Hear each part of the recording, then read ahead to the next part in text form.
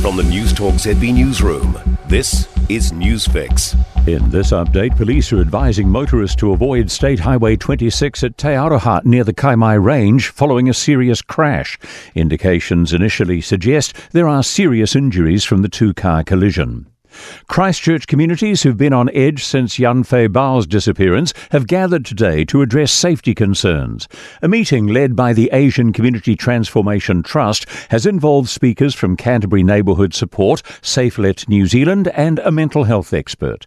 The Trust's manager, Alan Ho, says he's been hearing concerns particularly from older immigrants. I feel like there's people just thinking, I've been here for 20 years, it doesn't seem like things like this didn't happen. So I think the older immigrants, because of the point of reference and comparison, are feeling a bit heavier. The challenges facing socio-economic equity have been the main focus of a peace conference in Auckland today. The Ahmadiyya Muslim community has been hosting their annual peace symposium at the Mount Eden War Memorial Hall. It included a panel discussing items such as New Zealand's socio-economic disparities.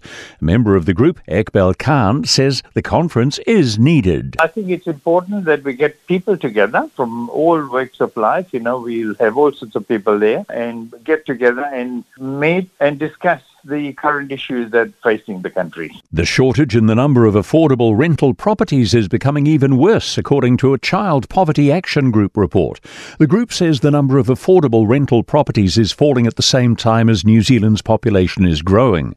They say this sets up a problem that will go on for generations. The group's housing spokesperson, Alan Johnson, says rents are rising faster than wages.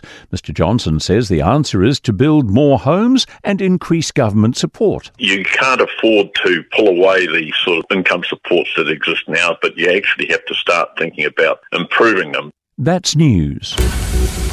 In sport, All Blacks prop Tyrell Lomax and lock Scott Barrett's Rugby World Cup hopes hang in the balance over injury and suspension, respectively. Today's 35-7 loss to South Africa in London has coach Ian Foster unsure if Lomax will be fit to play France in 2 weeks. Barrett's expected to face judicial scrutiny after he was sent off. I'm not sure.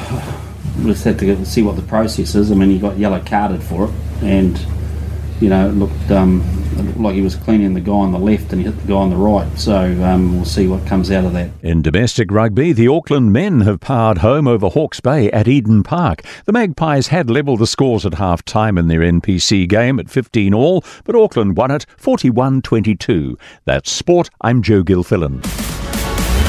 For more news, listen to Newstalk ZB live on iHeartRadio.